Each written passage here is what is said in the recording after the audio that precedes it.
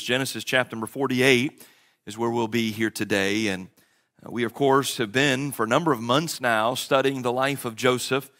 And we're nearing the end of this particular life. We still have a little ways to go, but it has been a very profitable study. It's been very helpful, at least to me. And I trust that the Lord has used it in your life as well. Certainly the great characters of the Bible are like the great characters of today, right? All of us are weak and we're broken. What's interesting about Joseph is the Bible doesn't say anything negative about him. It's pretty fascinating, isn't it? I personally believe that's because he is a type or a picture of Christ in the Old Testament. And we know about our Savior that there's no fault in him whatsoever. Pilate had it right that day. He didn't have too much right, but he had it right that day when he said, "I find no fault in him." Now, you spend enough time with me and you'll find plenty of fault in me, but you get to know the Savior and you'll find no fault in him whatsoever. There was fault in the life of Joseph, but the Holy Spirit of God has not chosen to reveal specifically what that fault was. And so he's been a great study to us and been a great help to us as we've considered his life. I want you to look with me in the very first verse of Genesis chapter number 48, please. Verse number 1, the Bible says, "And it came to pass after these things that one told Joseph, 'Behold, thy father is sick.' And he took with him his two sons, Manasseh and Ephraim. And one told Jacob and said, 'Behold, thy son Joseph cometh unto thee.' And Israel strengthened himself and sat upon the bed. And Jacob said unto Joseph, 'God Almighty appeared unto me at Luz in the land of Canaan, and blessed me, and said unto me, Behold, I will make thee fruitful, and multiply thee. And I will make of thee a multitude of people, and will give this land to thy seed after thee for an everlasting possession. And now thy two sons, Ephraim and Manasseh, which were born unto thee in the land of Egypt before I came unto thee in Egypt, are mine. As Reuben and Simeon, they shall be mine.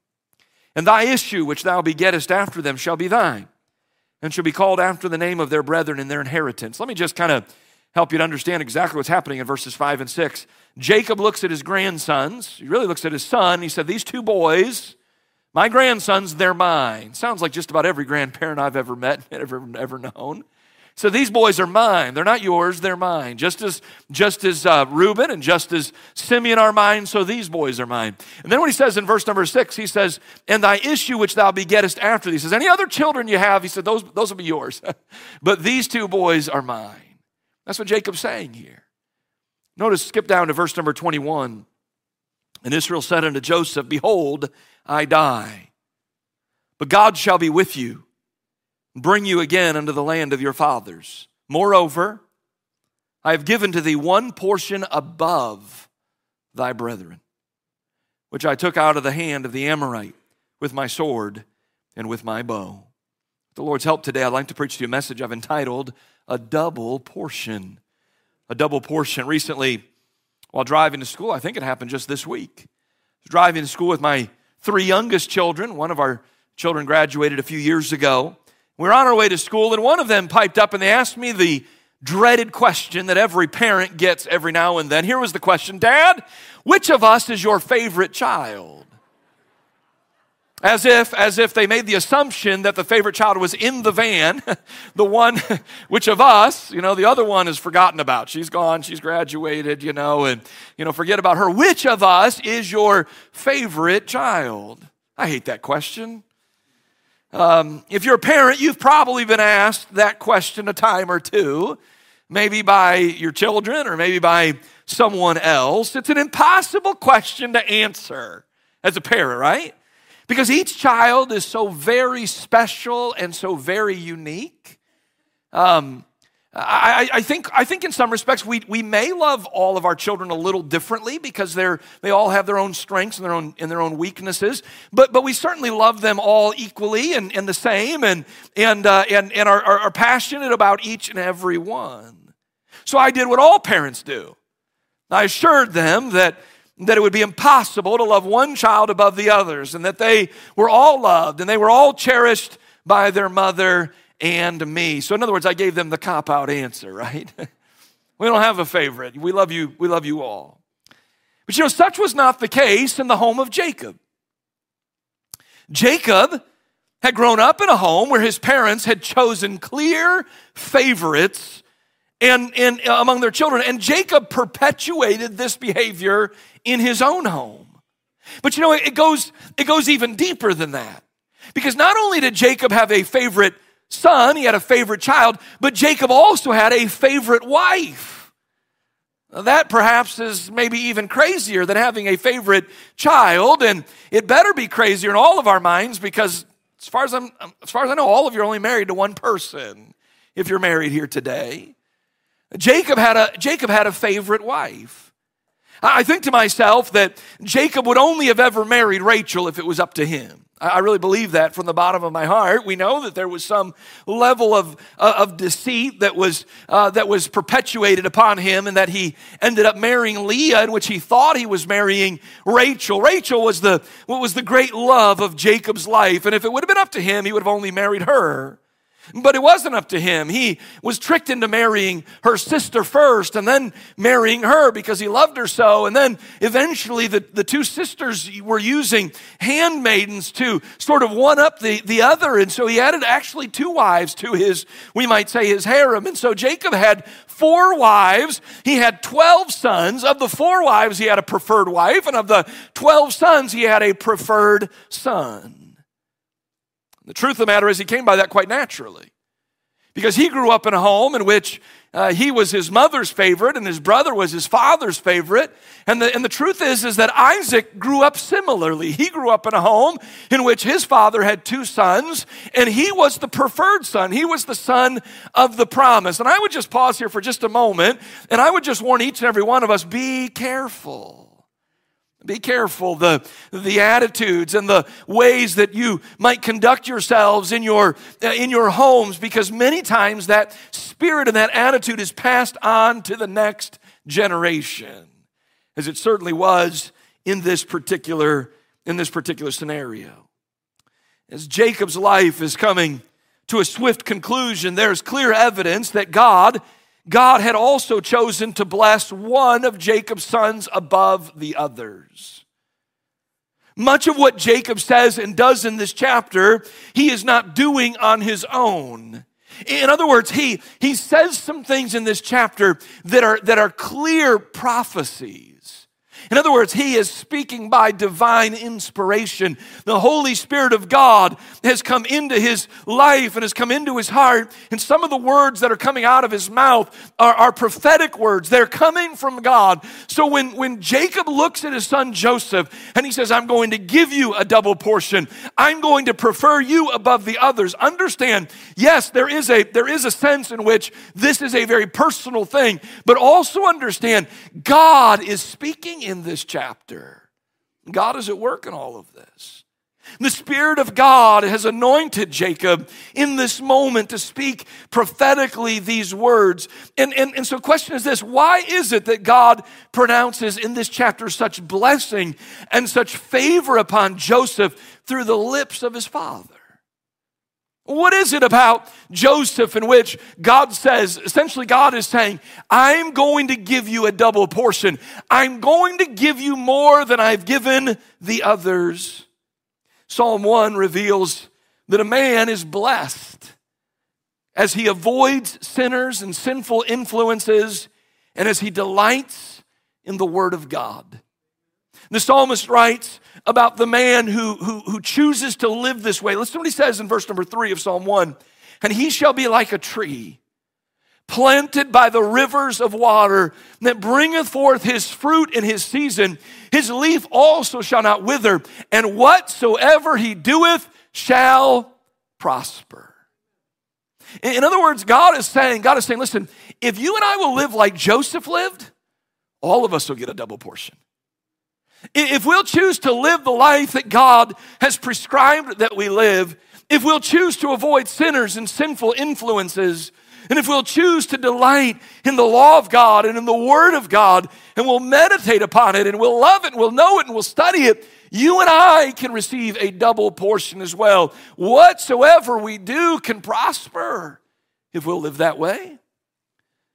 Sometimes people will complain about issues and problems Woe is me. Is it possible? Is it possible that in some respects they're sort of telling on themselves? Woe is me. My life is so miserable. It shouldn't be. No, not if you're walking with God. Now, that's not excusing the fact that there will be trials, but I believe God gives joy in the midst of those trials. And God gives strength and grace in the midst of those trials. Listen to what Isaiah said in chapter 3 and verse number 10. Say ye to the righteous that it shall be well with him, for they shall eat the fruit of their doings. Can I say that this is not simply an Old Testament principle? Some of you sitting here saying, well, that's Psalms, that's Isaiah, that's Old Testament, that's for the nation of Israel, that's not really for us. The New Testament reinforces the truth of what is being said here. Listen to what the Bible says in Galatians chapter 6, verse number 7. Be not deceived. God is not mocked. For whatsoever a man soweth, that shall he also reap.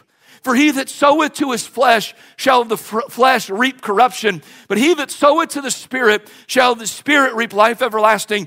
And let us not be weary in well-doing, for in due season we shall reap if we faint not.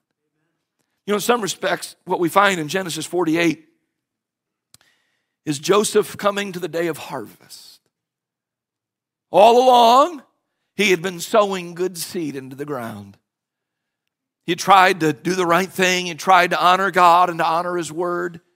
He had tried to keep a great distance between himself and sinners. He had tried to lift up the name of God and to perpetuate the grace of God everywhere he went. He showed kindness and he showed love and he showed generosity. And he just kept sowing that seed into the ground, sowing that seed into the ground. Years went by. Perhaps there were moments in which Joseph was tempted to be weary in well-doing. Maybe there were moments in which Joseph thought to himself, I suppose I've sowed enough good seed. I can go do some things that are pleasing to my flesh and satisfying to my fleshly carnal appetites. But he didn't do that. He continued to sow the good seed. And as we come to Genesis chapter number 48, he sits down with his father. His father looks at him and his father says, not just his earthly father, but his heavenly father says, today is a day of reaping. You have sown. You have sown for decades, and now it's time for you to receive a double portion.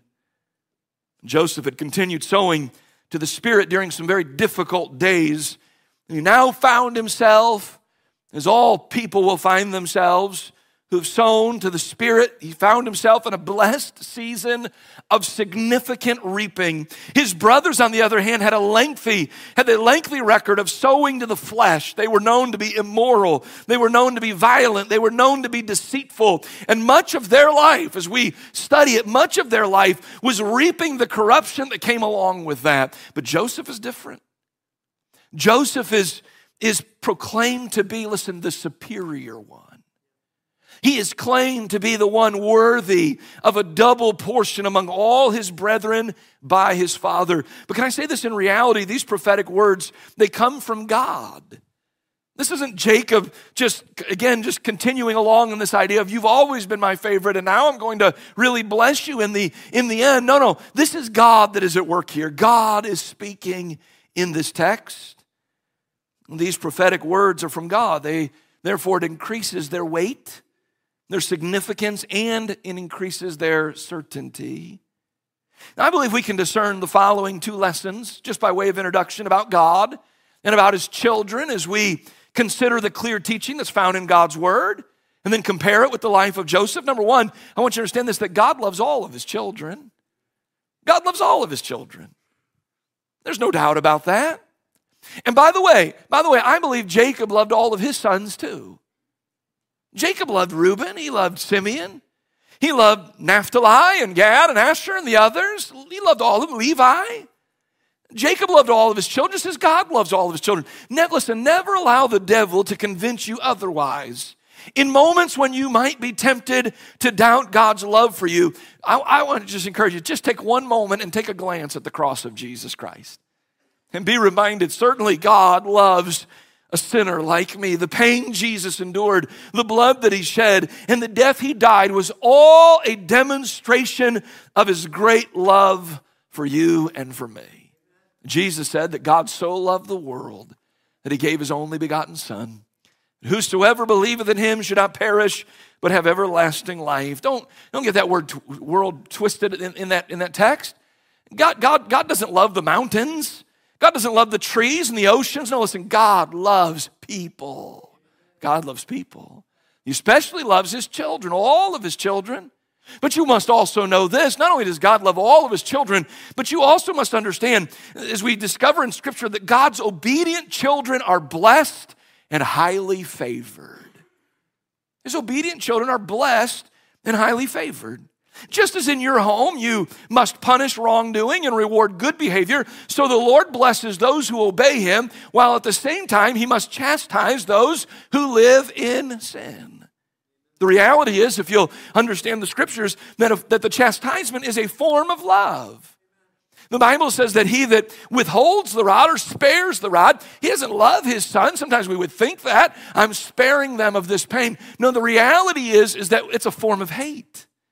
By bringing the rod into their life, we're saying, I love you. I'm doing this because of my great love for you. I want you to understand that this will save you in the long run. So even those that our Father chastises, he is doing so with a heart and with a spirit of love.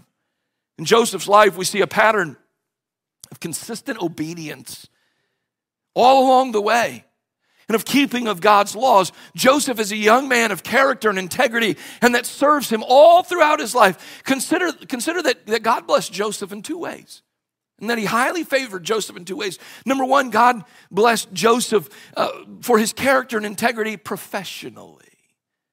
God blessed Joseph professionally. Joseph toiled as a servant, and then he toiled as a prisoner for probably 10 years or more. And he might have wondered if he would ever be anything other than this.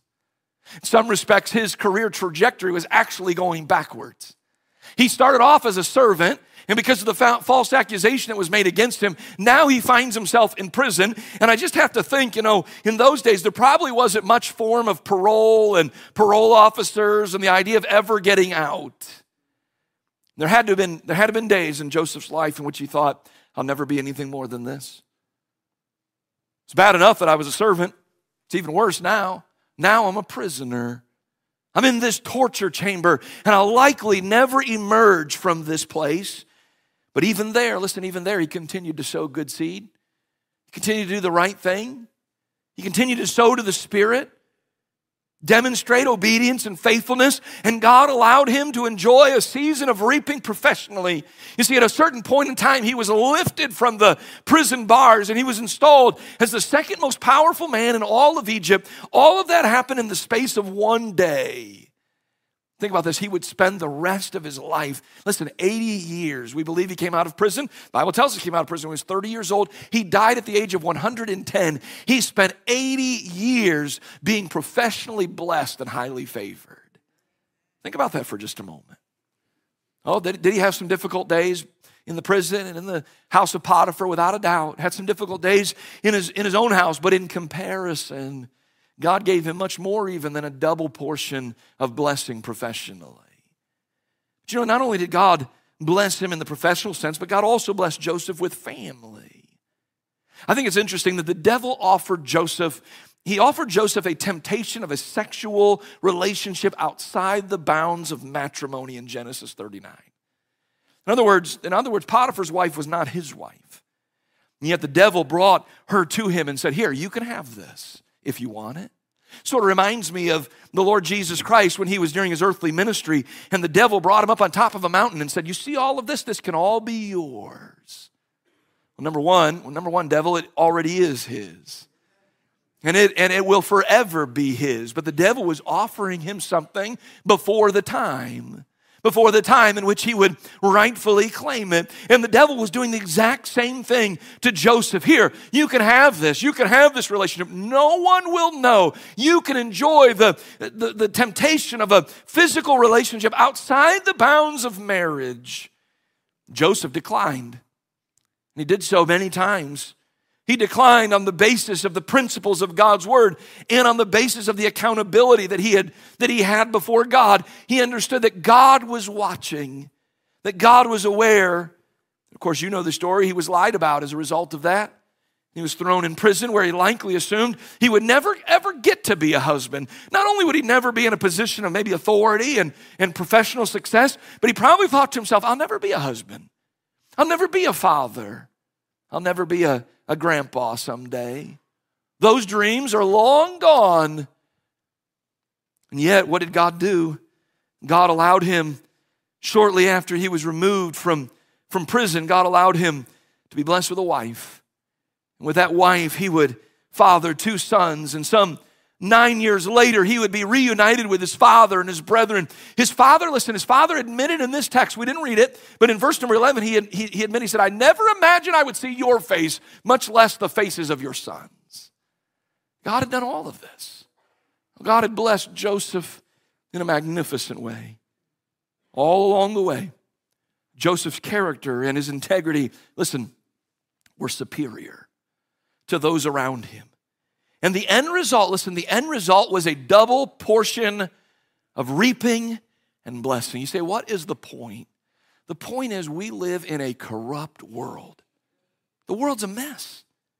And if you'll look around, you'll begin to think, if you take your eyes off of God and you'll take your eyes off of his word, you'll begin to think that by doing the right thing, I'm not actually getting ahead, but I'm actually getting further and further and further behind. That's maybe what it feels like. And that certainly was what it looked like in Joseph's life. And I'm here today. I'm here to remind you today, listen, keep sowing to the Spirit. Keep doing the right thing. Keep your integrity. Keep your character. Keep your honor. Keep loving God and loving his word. And just keep sowing that seed in the ground. For in due season you will reap if you faint not. Joseph learned that. That's the whole point. Joseph had to endure some suffering, but in his season of reaping, by the way, which lasted significantly longer than his season of suffering, Joseph was blessed. I want you to see 3 specific ways in which Joseph was blessed with a double portion in our text. Perhaps, again, you find yourself a bit weary in well-doing. Perhaps you've looked around a little bit and thought, maybe this is the year that I cheat on my taxes like everybody else. Maybe this is the year that I get ahead by stabbing somebody else in the back. Maybe this is the year that I finally drop out of church and just do my own thing and get Sundays back to myself. Maybe this is the year that I quit ministering in such a way and in doing such a thing. And I'm here to maybe just remind you from the Holy Spirit of God, no, don't be weary. Keep doing right. Keep doing right. Notice that Joseph was blessed, number 1, with a double portion of time with his beloved father. Joseph was blessed with a double portion of time with his beloved father. In the 49th chapter of Genesis, Jacob would gather all of his sons around him. They would all appear, they'd all stand by his bedside. And he would bless them, and they would hear some of his last words, and he would give some prophecies about them and their future. But listen, I want you to understand that prior to that, Joseph was blessed with some additional private time with his fathers without his brothers present. I think perhaps some of that is an opportunity to make up for lost time. You see, for 20 years, Joseph was not able to be with his father. His father was not able to be with him. And of course, that was due to the lies of his brothers and the decisions that his brothers had made. But I think more likely, this was a way for God and Jacob, I should say, blessing Joseph for his faithfulness and superior character. In other words, this is more than just making up for lost time. No, this is a special gift. This is a special gift that God is giving to Joseph. Why? Why? Because Joseph has been faithful. Because Joseph has been a man of integrity. Because Joseph has done the right thing all along the way. This extra time, I believe, was granted due to the following reasons. Number 1, I believe it was due to a matter of trust. A matter of trust. In other words, as Jacob is dying, the Bible tells us in Genesis 47, we looked at it last week, that Jacob called Joseph to be near to him. And he made some requests of him. You remember that, don't you? He said, don't bury me here in Egypt. When I die, I want you to carry me up out of this place, and I want you to take me to the land of Canaan. And he says, I want you to put your hand under my thigh, and I want you to promise. And he says, I want you to swear to me once again that you'll do this. Why do you think that he called Joseph near to make this promise? Well, number one, because Joseph was a man of authority. Joseph had risen to be the leader of the family. He was the superior one. In other words, he knew this. He knew if I can get Joseph on my side, I know this will get done. But I think also, it's not just because of Joseph's position of power and authority. I think he called Joseph near because he knew I can trust Joseph. You see, for 20 years, his other sons had flat out lied to his face. Yeah, Dad, we found this. It looks like Joseph has been devoured by a wild beast. When in reality, they had taken his body and they had sold it to the Midianite merchantmen, and then they had taken that coat of many colors and they had stripped it in pieces, and they had killed an animal and dipped it in its blood, and they had been deceitful, and they deceived their father for 20 years. Listen, when that type of trust is broken, don't expect to ever get it back. And don't expect to ever be able to look that person in the eye and that person is going to believe you implicitly. No, it's pretty obvious that Jacob thinks to himself, I could ask these boys and they could look me in my face and they could tell me, yes, Dad, we'll do that. But I don't know that I can trust them, but I know who I can trust. His name is Joseph. And Joseph is called near. He says, listen, I'm bypassing Reuben and I'm bypassing Simeon. I'm bypassing your older brothers. I'm coming directly to you because I can trust you. So why was Joseph blessed with a double portion of time with his fathers? Well, number one, because of a matter of trust. But then I would say number two, because of a matter of priority. When Joseph received word of his father's failing health, he put everything else in his life on hold so he could be by his father's side. Joseph was a key leader. Likely he had a lot to do. He kept a very busy schedule with meetings and meals and special events. But listen, all of those things would have to wait while he addressed, what was most important. A month or so ago, the pastor that my wife and I sat under while we were in Bible college went home to be with the Lord. I remember learning a lot from him. He was a great preacher. He was a strong leader. He was a man, as far as I could tell, was a man of character and integrity. But I think perhaps one of the greatest lessons he ever taught me was a lesson that he taught by example. I don't remember what semester we were in Bible college. I think maybe our sophomore year. And there was a semester in which we hardly saw him. He was very rarely in the pulpit. He was hardly around campus greeting students and keeping an eye on things and leading the ministry. He didn't preach in chapel once a week as he normally would do. Wasn't to be honest with you, he wasn't within 100 miles of the place. You might wonder, well, what was he doing? Was he vacationing in some exotic island? Was he on some type of a sabbatical? No, the reality was his dear mother was failing in health. She lived in, if I remember correctly, Cape Coral, Florida. Our college was in Knoxville, Tennessee. And for almost the entire semester, he was right by her side until she died. I never forgot that. Thought to myself, I'll probably never pastor a church of this size, and I'll probably never have this type of ministry and have all of these responsibilities like this man. I'll probably never be in his demand of a preacher and as a speaker as he is. And yet he was willing to put all of that on hold to deal with what was most important. Taught me something that day. And that semester, that season of life, he taught me about the matter of priority. The matter of priority. Joseph understood my time with my dad is limited. The business opportunities and the government opportunities and the special meals and the special sessions perhaps of some type of a Congress, all of that can wait. That will all be available when this is over. But my dad's not going to be around forever. And so he put all of that on hold. And he made it a priority to spend time with his father. Got to thinking about time and just how brief and how short it is. I came across this little poem. When as a child I laughed and wept, time crept. When as a youth I dreamed and talked, time walked. When I became a full-grown man, time ran. And later, as I older grew, time flew. Soon I shall find, while traveling on, time gone. Joseph understood that. Joseph understood, I don't have much more time with my father. And so he put all of his duties aside, and he made it a matter of priority to rush to be by his dad's side. And in doing so, listen, he was given a double portion of time with his beloved father. Secondly, we notice that Joseph was blessed also with a double portion of blessing upon his children. In verses 5 through 20 of this particular text, we discover Jacob directly addressing his grandsons. You know, it's one thing to be blessed personally, but when my children are blessed, that's what truly rejoices the heart of a man, doesn't it? And that brings him great peace and joy and satisfaction. Joseph's double portion would continue here with the blessing placed upon his children. Joseph and his wife would have 2 sons. These boys would grow up in Egypt, but listen, they would be profoundly more Hebrew than they would be Egyptian. In them, Joseph would receive 2 portions as opposed to his brethren who would only receive 1. From this point on, Joseph's 2 sons would form 2 of the nation of Israel's tribes. Now, Jacob had 12 sons.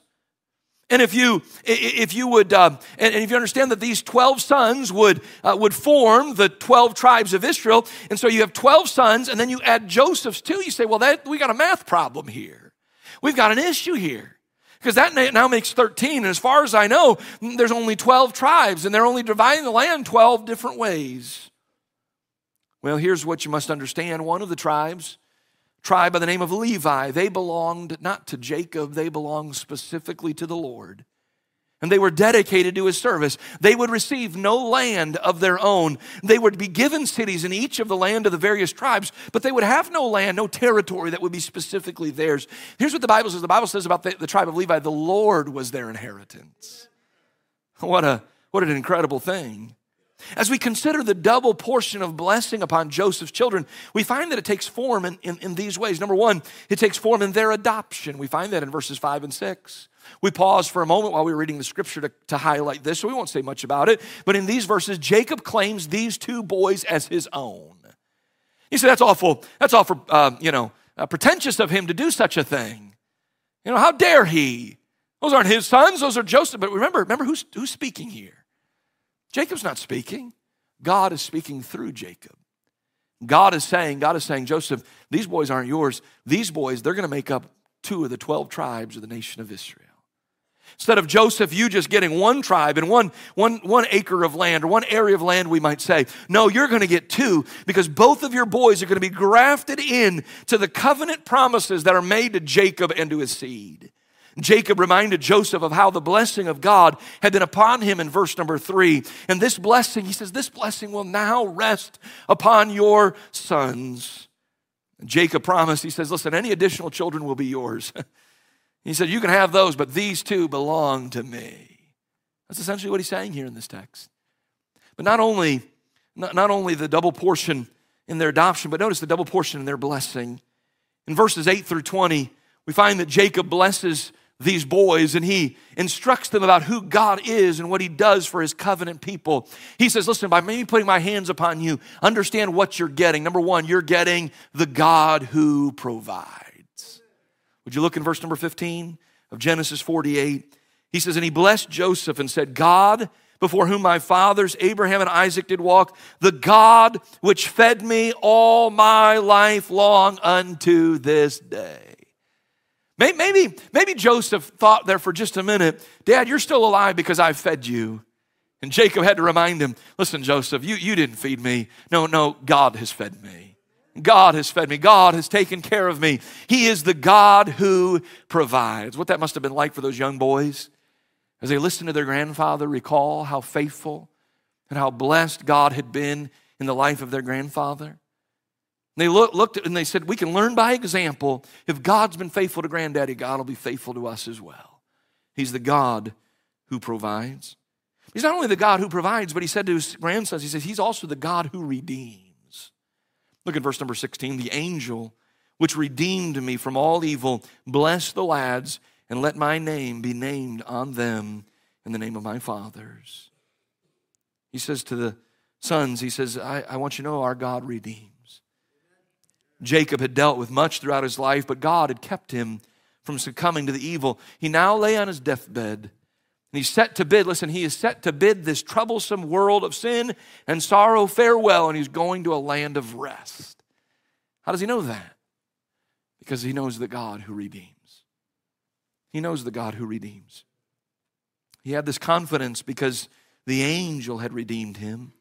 Can I remind you that God's angel, Jesus Christ, by the way, that term is capitalized in verse number 16. I believe it's a reference to the Lord Jesus Christ. God's angel, Jesus Christ, is still in the redeeming business today. He's still able to redeem from evil. He's still able to redeem us from death.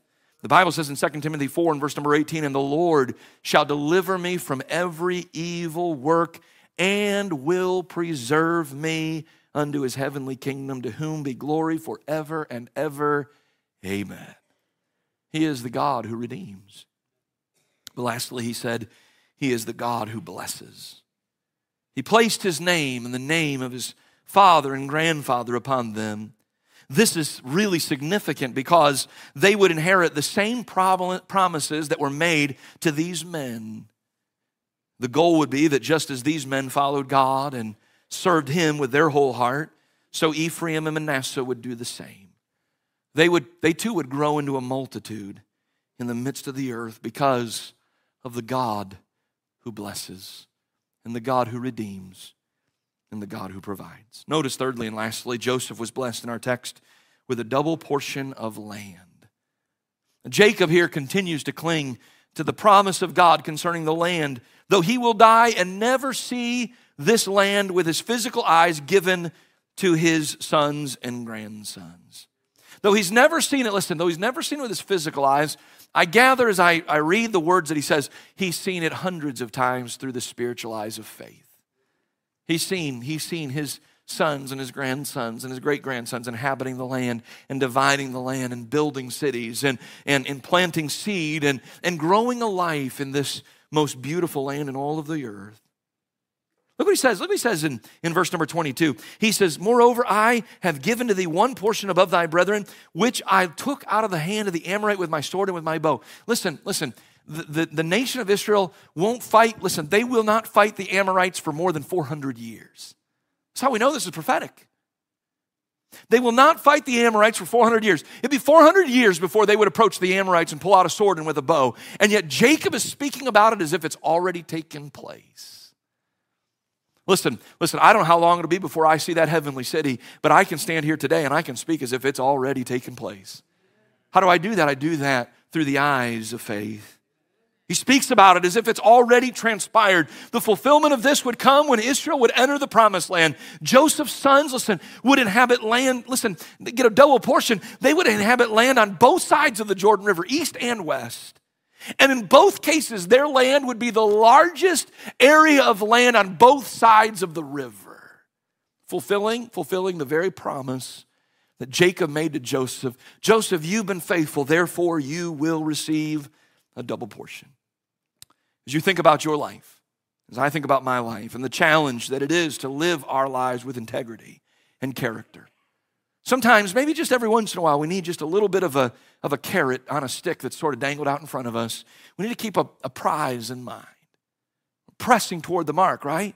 We're pressing toward the mark of the prize, the high calling of God in Christ Jesus. And some of you may be sitting here today and you may say, I'm just done with this whole life.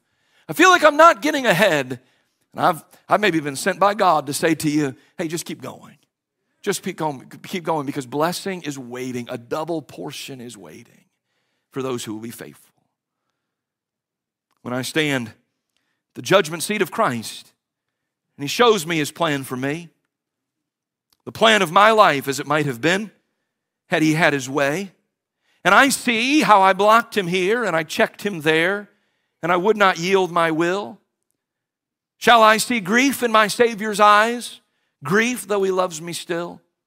Oh, he'd have me rich, and I stand there poor, stripped of all but his grace, while my memory runs like a hunted thing down the paths I can't retrace. Then my desolate heart will well nigh break with tears that I cannot shed. I'll cover my face with my empty hands and bow my uncrowned head. No, Lord, of the years that are left to me, I yield them to thy hand. Take me, make me, mold me to the pattern thou hast planned.